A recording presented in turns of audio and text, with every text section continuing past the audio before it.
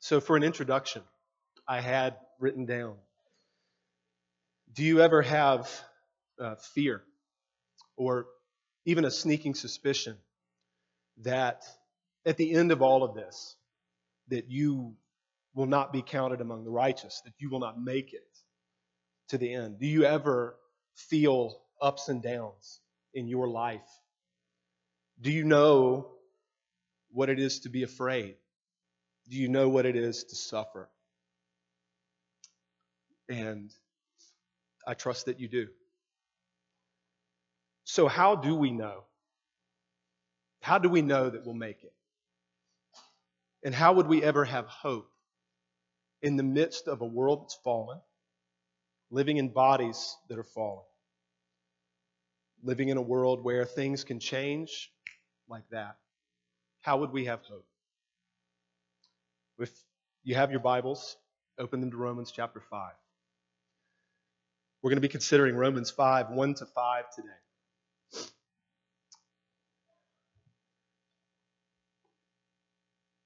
Just a few words, friends, about where we have been in the letter to the Romans. This will help you if this is your first time here with us this morning. This will help you if you've been here for all of the Romans series, just to continue to remind us of what Paul is writing to the saints in Rome. He began by saying that the gospel is the power of God for salvation for all who believe. This is because the gospel reveals the righteousness that God gives to sinners that's entirely of faith. And he proves quite convincingly that that is the only way a fallen human being could ever be justified in his sight. Because all human beings, Jews and Gentiles, are under sin. And therefore, thereby, are incapable of being justified based upon their own obedience, based upon their own righteousness. Paul then beautifully depicts the righteousness of the Lord Jesus Christ, the fact that he has fulfilled the law and died to fulfill its penalty, and that what he has accomplished by way of his fulfilling of the law's requirements and his sacrificial death in the place of sinners, his merits, his work, is counted to sinners by faith, apart from anything that they could ever do. Paul then illustrates that justification, being declared just in God's sight, is in fact entirely of faith apart from works, by appealing to the Old Testament. He appeals primarily and most pointedly to Abraham. He says that Abraham was not justified by circumcision. He was justified before circumcision even was a thing. This was to make him the father of all who believe in Jesus, whether you're a Jew or a Gentile. Abraham also was not justified by works of the law, but he was justified apart from the law to teach us, even today, how any person, Jew or Gentile, would be justified in God's sight. Only by faith, only through Christ. As it was with Abraham, so it is with us. That was Paul's point in chapter 4. Which brings us now to chapter 5. Listen now as I read God's word for us, beginning with verse 1 through verse 5. This is the word of God. Therefore, since we have been justified by faith, we have peace with God through our Lord Jesus Christ. Through him, we have also obtained access by faith into this grace in which we stand, and we rejoice in hope of the glory of God. More than that, we rejoice in our sufferings, knowing that suffering produces endurance, and endurance produces character, and character produces hope. And hope does not put us to shame, because God's love has been poured into our hearts through the Holy Spirit who has been given to us. Amen. We thank God for his word today and every day. My plan today is to consider the text in 3 sections. Then I'm going to ask and answer briefly 2 questions. And then we're going to spend the rest of the time in 3 points of application and reflection. So I'll try to make that plain to you as we make our way through the message. So let's consider the text first, beginning in verse 1. You can put your eyes there. Therefore, since we have been justified by faith, we have peace with God through our Lord Jesus Christ. 2 objective statements. Statements of fact. We have been justified by faith, and so we have peace with God. Peace with God in our hearts, peace with God in our consciences through Christ. For He Himself is our peace, and He has made peace by the blood of His cross. It's important that we understand that we will never experience this peace by going about trying to establish our own righteousness. It cannot be done. If we go about seeking to establish a righteousness of our own in any measure, to any extent, we will not know this peace. It is only in receiving the righteousness of Christ that we would know and experience this peace with God. And having this righteousness of Christ, we look to God now, not as our judge, not as the avenger of all of our sins, but as our Father, to whom we have been reconciled. As we sing here often, my God is reconciled. His pardoning voice I hear. He owns me for His child. I can no longer fear. This peace is not earthly peace. You know that. I know that. Our Savior told us, in the world you'll have tribulation. The world will hate you, He said, just as the world hates me. Do not think, Jesus said, that I came to bring peace, but division. It's not earthly peace. This peace is not with the evil one either. He seeks to devour. He seeks to deceive. He is still the great accuser of the brethren. This peace is not with our flesh. There is an irreconcilable war between our flesh and our spirit. These things are opposed to one another, often resulting in us not doing what we want to do. This is, however, peace in our souls. It is confidence in God that He loves us, that He's adopted us, that He's for us, and that we have been joyously reconciled to Him through the work of Christ in our place. And so, massive question. Is this peace with God through Christ something that we have today and might not have tomorrow? Is it something we have today and might not have when we stand before the judgment seat? I ask because there are those who teach that we are justified by faith in Christ, but that we will be finally saved by faith in Christ and our obedience.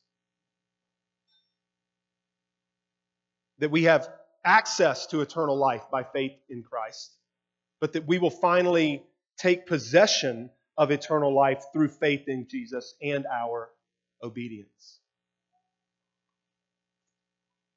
With all due respect, this text, Romans 5, 1-5, obliterates that perspective. I hope you see that. I hope by the time we leave here today, that's very plain. We have been justified by faith in Christ. We have peace with God through Christ. And we will clearly see that to the Apostle Paul, inspired by the Holy Spirit, what is true today will be true tomorrow, and it will be true at the end of history. Jesus and the peace that we have with God through Him, beloved, is the lifeblood of the Christian life.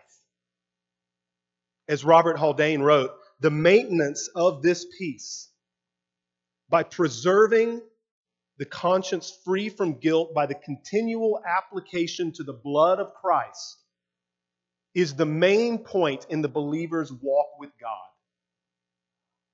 and the powerful spring of the believer's obedience. Look at what Paul writes next, verse 2. Through Him, through Jesus, we have also obtained access by faith into the grace in which we stand, and we rejoice in hope of the glory of God. Now that is future looking. That is future oriented, is it not? We stand in grace by faith in Christ, and because of that, we rejoice, we exult, we boast in hope of the glory of God. We have nothing, of course, to exult or boast in concerning ourselves. But when it comes to Christ, that's a different matter. We should exult. We should rejoice. Rejoice, said the Lord, that your names have been written in heaven.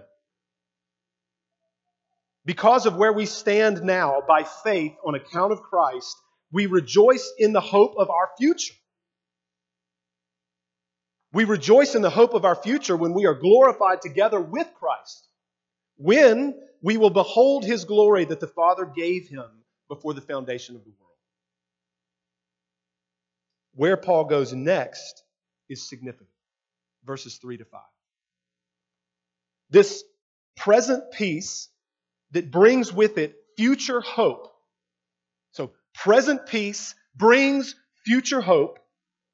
That has everything to do with how we would approach suffering, how we would endure suffering, and how anything good would ever be produced in us through suffering. Because suffer we will. We are fallen people living in a fallen world. We rejoice in our suffering, says Paul, knowing that suffering produces endurance, and endurance produces character, and character produces hope. And this hope does not put us to shame, he says, because God's love has been poured into our hearts through the Holy Spirit who's been given to us. Now that God's love, that language there is ambiguous. Could mean our love of God, could mean God's love for us, right? Our love toward others that God has given us, right? It could be that. Our love toward Him that He's given us, or it could be His love to us. We should understand that Paul is writing of God's love to us in Romans 5:5. It is God's love to us that grounds our hope. And it is precisely God's love to us that Paul is going to write about in the following verses. God loves us this way, that when we were enemies, Christ died, right? He's going to write of not of our love for God, but of God's love for us, the ground of our hope. These are wonderful verses. Consider. The righteousness of Christ is counted to the believer by faith. The believer is therefore justified and pronounced righteous by the judge of all the earth. The believer stands in grace in a justified state and therefore rejoices in the hope of future glory. Being justified, the believer will most certainly be sanctified in this life. And all of this enables him to glory even in the midst of present affliction. The believer is assured through it all because God's love to him has been poured into his heart by the Holy Spirit. The righteousness of Christ, the love of God, and the certain hope of future glory are the anchor of the soul that enables the believer to ride out all the storms and all the troubles and all the trials of this life under the sun. This is big for our understanding. For those who have faith in Jesus, it is a certainty that endurance and character and hope will be produced through their suffering. You want to talk about a practical word? That is a very practical word. Because every one of us knows suffering. And to be promised by God Himself that on account of Christ, through the work of the Spirit in us, it is certain that endurance, character, and hope will be produced in us as we suffer. That is a good word. Saints, this is a theology of the cross, as it's been called, through history. It would be foolish, it might even be hypocritical for us those who find our salvation in the cross of Christ, who follow a crucified Savior, to think that it would be any other way. For Jesus, the way to the crown was through the cross. So too for us. Through many tribulations, we must enter the kingdom of God. When Jesus says that his disciples take up their cross and follow him, this is in large part what he means. That we, like him, will suffer.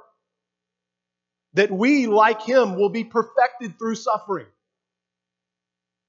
That for us, like for him, there will be suffering and then glory. The miracle in all of it is that God works steadfastness in his people through tribulation and trial. That is supernatural. That is the work of God. This is only true and only possible through Christ and because of grace. The testimony of the Scripture is that the Lord tests and tries those who are his. Consider the words of the Psalms. Psalm 11:5. The Lord tests the righteous, but his soul hates the wicked and the one who does violence.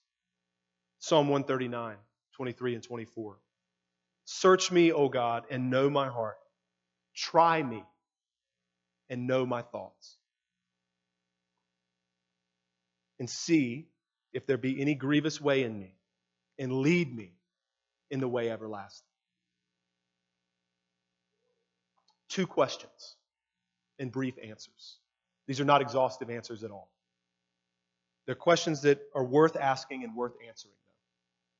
Question number 1. For the saints, suffering cultivates and produces hope. How so? For the saints, suffering cultivates and produces hope. How is that so? Well, suffering, trial, tribulation, calamity, disaster, you fill in the blank, all of those things, they all serve to pry us away from everything to which we might cling. Those things, suffering and trial and tribulation, rend from our hands anything to which we might cling and anything in which we might hope. Other than who? We are forced to look away from ourselves. In suffering, we are forced to look away from ourselves in our circumstances, in our own good works, and look to God alone, who is our help and our salvation. Lead me to the rock that is higher than I, for you have been my refuge, a strong tower against the enemy. Let me dwell in your tent forever, and let me take refuge under the shelter of your wings. For God alone my soul waits.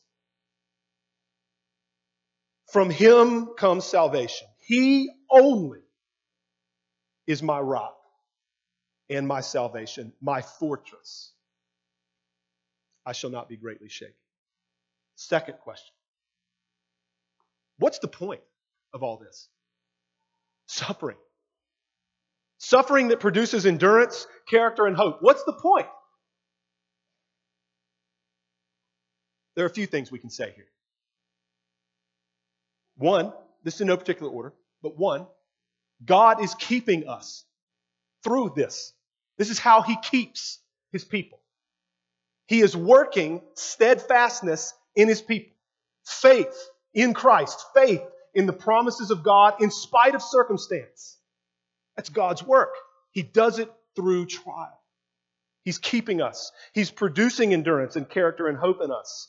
And a hope, by the way, that will not put us to shame. So that's one thing we can say. What's the point? So that we might be kept.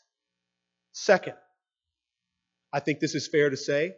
The Scriptures speak in these ways. We sing of these things. We trust the Lord that somehow, eternity will be all the sweeter for the things that we endure now. The things that we endure now, if possible, will make being present with the Lord and with one another, removed from sin and pain and suffering, that much sweeter. Thirdly, what is produced in us through suffering is all kinds of good for our brothers and sisters and for our neighbor. We'll talk more about this later. Our sanctification, our growth, is not for us. It's for our brothers and sisters. It's for our neighbor. And nextly, it's for the honor and glory of God. So that's next. What's the point of all this? God is honored. God is made much of when His people hope in Him in the midst of pain and heartache. Think Job 1, 2. Have you considered my servant? He trusts me. Next, God accomplishes His purposes through us as He works endurance and character and hope in us. Right? He does that through suffering. He accomplishes His purposes through us as He works these things in us. Not His purposes for us as individuals. This thing is bigger than me. He accomplishes His purposes of redemption and His purposes in the church as He works in and through His people in these ways. The endurance and the character and the hope that was produced in the saints through suffering, beloved, will one day be celebrated in the presence of Christ forevermore. We will quite literally stand on the tabletops and celebrate the fact that endurance and hope and character was worked in my brother, was worked in my sister on account of Christ by the Spirit. We will rejoice in that forever. So those are just a few things that we can say. What's the point of suffering in this life? Now, for the rest of our time together, I have 3 points for our consideration of reflection and application. Number 1, present justification is the guarantee of final salvation. I'll say it again. Present justification is the guarantee of final salvation. This text, Romans 5, 1-5, makes that crystal clear. We have eternal peace with God on account of Christ alone. You want something to leave here with today? Leave with that. Stake your life on that.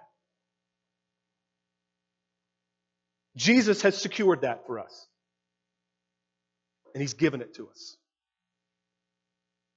A very common perspective today is that election, divine election, is unconditional. There is nothing that we can do on the front end to contribute to our salvation. Our justification is an act of God by His sovereign grace. And once justified, the order of the day is obedience. So far, so good. But here's where it goes. If you aren't serious enough, if you don't work hard enough, if you don't do well enough, you will just prove yourself to be an unbeliever. You can't do anything to save yourself, but once you have professed faith in Jesus, the only thing you can do in this equation is mess it up. Meaning, your life is going to prove that you were never legit. So don't let that be you. Many a preacher preaches like that. You don't want to be that one, do you? That's the tone. Here's how the reasoning goes. If you are justified, you will do good works. True. Amen. If there are no good works, you are not justified. True. Therefore, do good works in order to prove you're justified.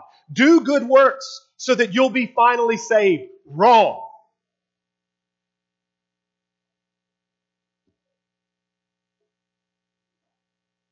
Streams only flow one way. Good works are only produced by justification and life that's been received. Fruit is only produced because the tree is alive. You don't tell the tree to produce fruit so that it might live. Another way this is effectively presented. Believe upon the Lord Jesus Christ and you will be justified. Now, if you are in Christ, you will live this way. And if you are not living this way well enough, then you're not in Christ. So you better ... It's the tone of many a preacher. The question, is that how the apostles write? No. How do they write? Let this comfort your soul. I am preaching to people, myself included in this number, who I trust, love the Lord, want to obey, and battle the corruption of the flesh. Let this comfort your soul. The apostles affirm the saints. You are in Christ by faith. You are justified.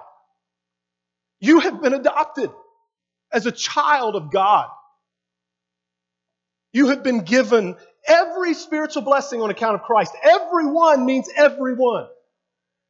Nothing has been withheld from you. You have peace with God today, and you'll have it forever.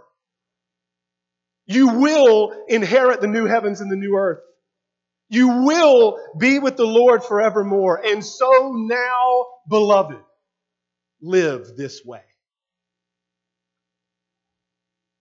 The apostles use the law as a guide for the Christian's living. Saints, this is how the redeemed live. Live like this. And upon the occasion of arrogant sin, they say the things like this. Why would you ever pursue things for which the judgment of God is coming? Why? Why would you do that? You used to be that. You're not that anymore. You're now this. You used to be that, but now you've been cleansed. You've been sanctified. You've been justified on account of Christ. Beloved, live like who you are now, is how the apostles write. It's a very different tone. You may be sitting there and you may say, brother, what can we say about the judgment seat? What about that? Psalm 130 and verse 3, if you, O Lord, should mark iniquities, O Lord, who could stand? Nobody. But all of those iniquities, all of our iniquities that could ever be marked, Jesus took them all. He made satisfaction for them all. He is able to do that, saints. Our sin is covered by Christ Himself. If you, O Lord, should mark iniquities, O Lord, who could stand? Next verse, Psalm 130, verse 4. But with you there is forgiveness, that you may be what? Feared. That you may be reverenced. That we may live in awe. That we might obey. Who can stand before the Lord of hosts? The one who never walked in the counsel of the wicked, who never stood in the way of sinners or sat in the seat of scoffers, the one whose delight was always in the law of the Lord, who meditated on it not just for 15 minutes in the morning, but your entire life. Who shall dwell on His holy hill? He who walked blamelessly and always did what was right and always spoke truth in his heart, who never slandered with his tongue and never did evil to his neighbor. You have not lived like that. Neither have I. But Jesus, beloved, He did. All of the righteousness required to dwell with God, Christ did it for us, and He's given it to us. This is why Paul will write later in this letter, who shall bring any charge against God's elect? It is God who justifies. Who is to condemn? Christ Jesus is the one who died. More than that, who was raised, who is at the right hand of God, who indeed is interceding for us. But brother, you say, what about Matthew 7? Some of the most frightening words in all of the Bible, Matthew 7:21 to 23. What about those? I invite you to turn. The words will be on the screen behind me.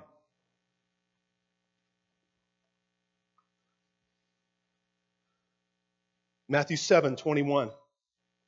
These are the words of our Savior at the end of the Sermon on the Mount.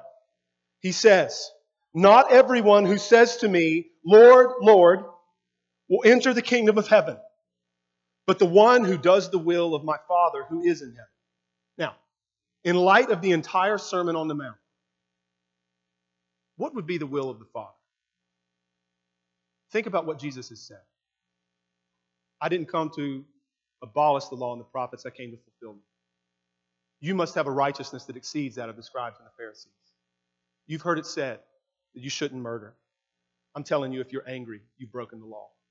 You've heard it said that you shouldn't commit adultery. I'm telling you, if you've lusted after someone, you've broken the law. You must be perfect as your heavenly Father is perfect.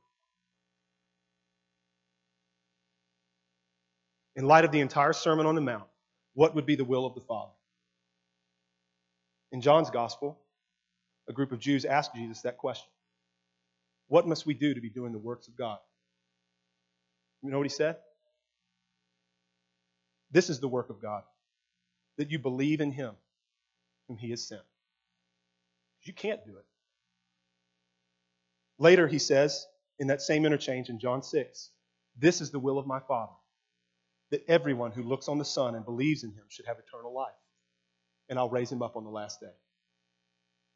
Matthew 7:22, look at it.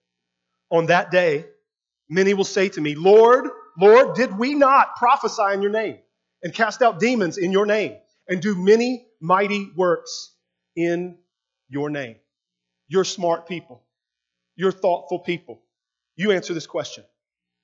What are these people trusting in?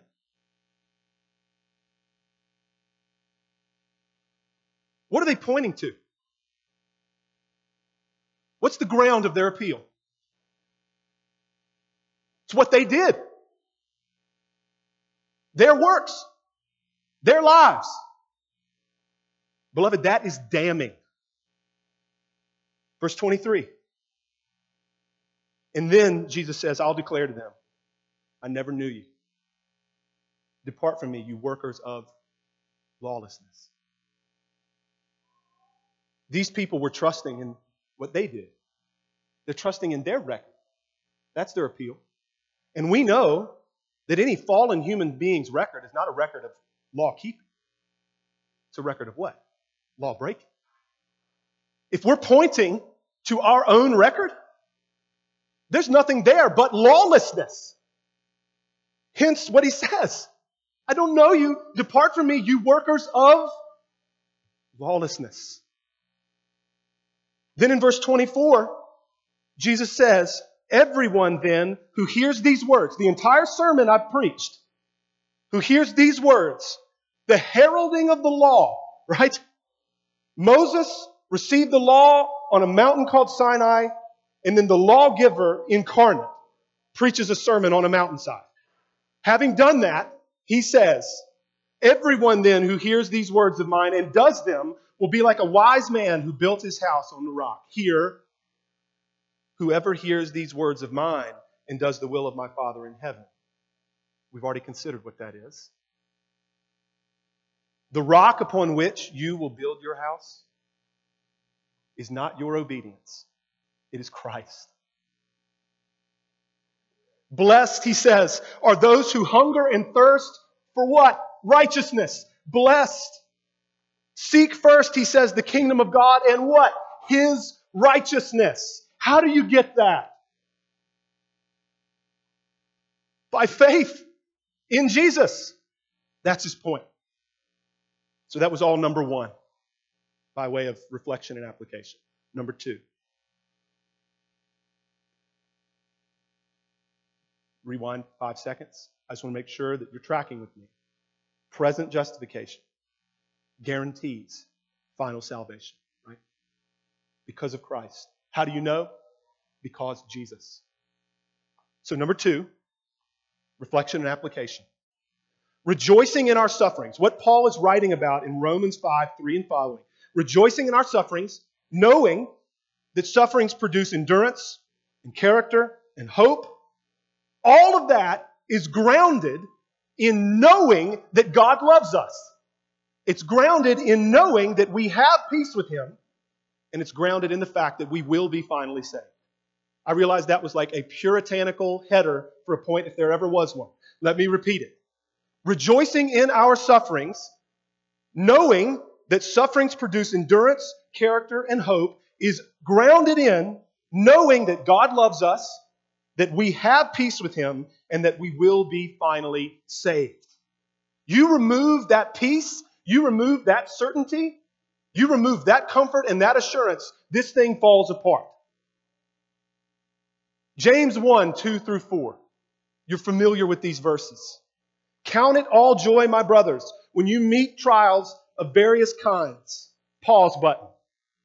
Trials, tribulations, calamity, disaster. What do they share in common? In and of themselves, they are not good. In and of themselves, they are bad. James goes on, for you know that the testing of your faith produces steadfastness, and steadfastness will have its full effect, that you may be perfect and complete, lacking in nothing. That's God's work. Consider it joy when you encounter trial, because trial is not good. Suffering is not joyful, but consider it so. Why? Because God is working steadfastness in the saints. He's working steadfastness in you. I trust it makes sense to you that you could only trust that, only believe that, and that could only happen if you are God's child. Guaranteed. Romans 8:18. Again, present justification, future hope, right? The fact that we can rejoice in suffering and have a godly perspective on it is grounded in the fact that we have peace with God forever. Romans 8:18.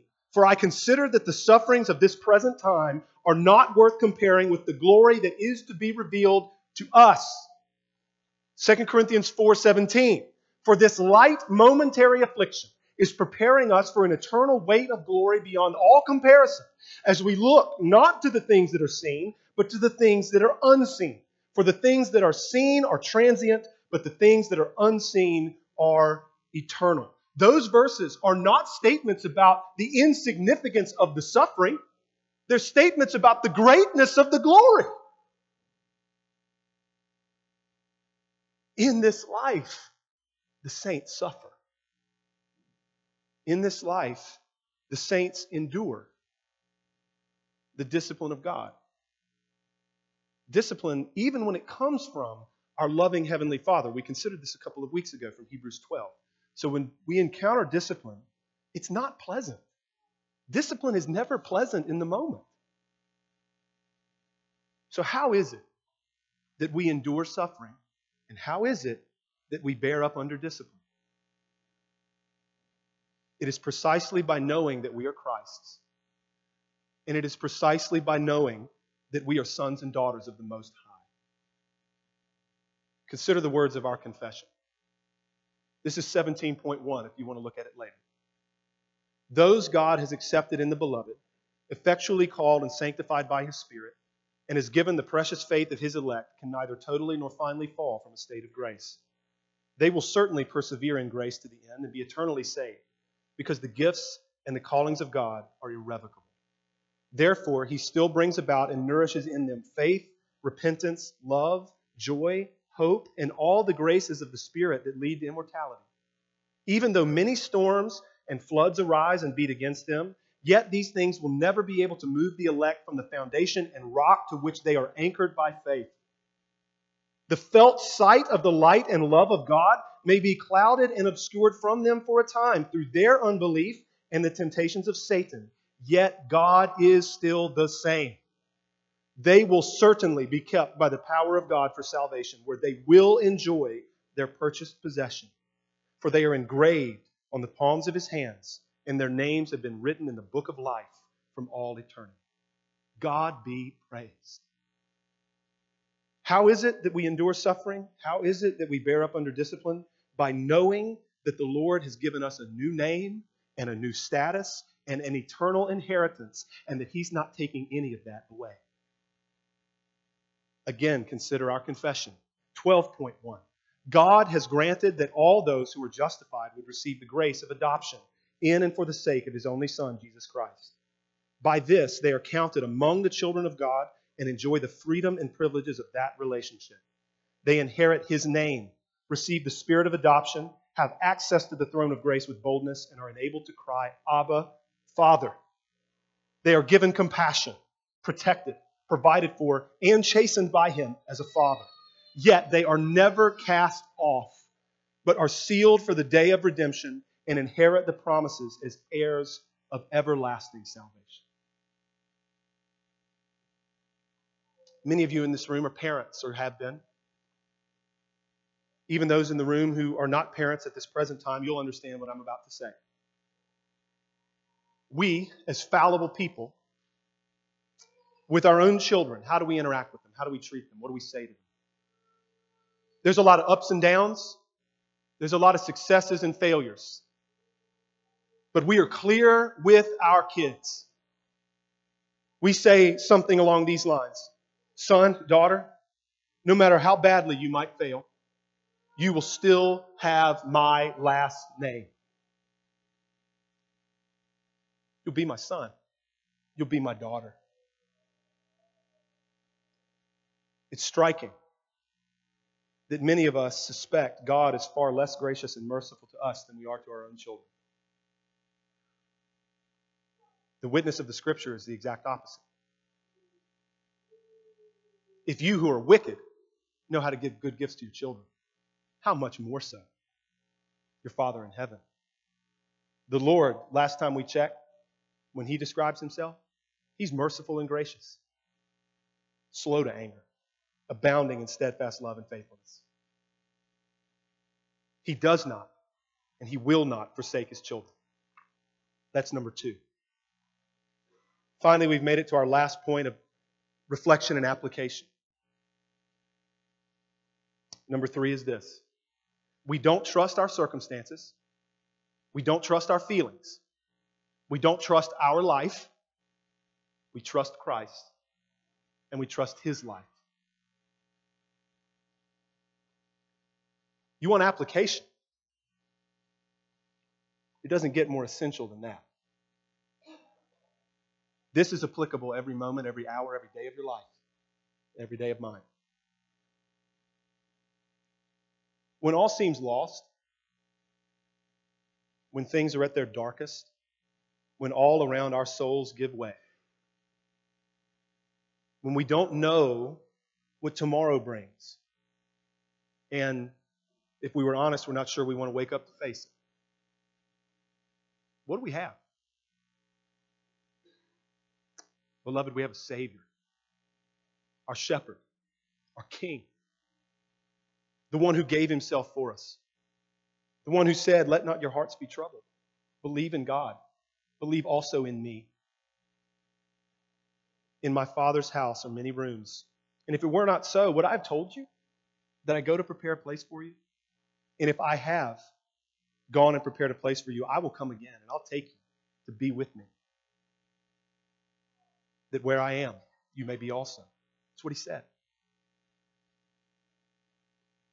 When our hearts are breaking to the point that we didn't know we could hurt so badly, when we have, as the psalmist writes, have soaked our bed with tears, we flooded our bed and we have soaked our couch because we're weeping that much. In the hospital room or at the graveside, when you've just buried a spouse or a parent or a child or a dear friend, what do we have? We have peace with God through our Lord Jesus Christ. And we have the hope of the glory of God. Behold, the dwelling place of God is with man. He will dwell with them, and they will be His people, and God Himself will be with them as their God. He will wipe away every tear from their eyes, and death shall be no more. Neither shall there be mourning, nor crying, nor pain anymore, for the former things have passed away. And He who was seated on the throne said, "Behold, I'm making all things new." Beloved, Jesus is trustworthy. He knows us. He loves us. He says, come to me and I'll never cast you out. He says, come to me and I'll give you rest for your soul. He said, my sheep hear my voice and I know them and they follow me. And I give them eternal life and they will never perish. And no one will snatch them out of my hand. To his disciples the night before his crucifixion, he said, I have said these things to you that in me you may have peace. In the world you'll have tribulation, but take heart. I have overcome the world. Peace I leave with you. My peace I give to you. Not as the world gives do I give to you. Let not your hearts be troubled, neither let them be afraid. Therefore, since we have been justified by faith, we have peace with God through our Lord Jesus Christ. Through him we have also obtained access by faith into this grace in which we stand, and we rejoice in hope of the glory of God. Indeed we do. Let's pray.